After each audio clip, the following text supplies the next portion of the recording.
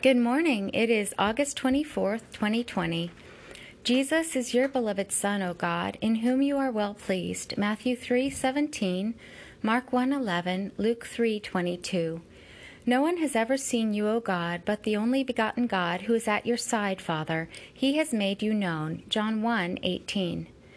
God highly exalted you, Christ Jesus, and gave you the name that is above every name, that at your name, Jesus, every knee should bow, in heaven and on earth and under the earth, and every tongue should confess that you are Lord, to the glory of God the Father. Philippians 2:9-11. Jesus Christ, you are coming with the clouds, and every eye will see you, even those who pierced you, and all the peoples of the earth will mourn because of you. Even so, Amen. Revelation 1:7. You are the light of the world, O Lord. Those who follow you will not walk in the darkness, but will have the light of life. John 8:12. You are the true vine, Jesus, and your Father is the gardener. He cuts off every branch in you that bears no fruit, while every branch that does bear fruit he prunes, that it may bear more fruit.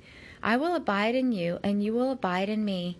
As the branch cannot bear fruit of itself unless it abides in the vine, neither can I bear fruit unless I abide in you. John 15:1-2 and 4. Those who are simple believe everything, but prudent people consider their steps. Proverbs 14:15. Prudent people see evil and hide themselves, but the simple keep going and suffer for it. Proverbs 22:3, 27:12. I will bless those who persecute me. I will bless and not curse. Romans 12:14. I will bear with others and forgive whatever complaints I have against them.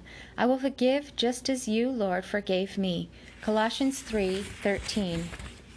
Walk with the King today and be a blessing.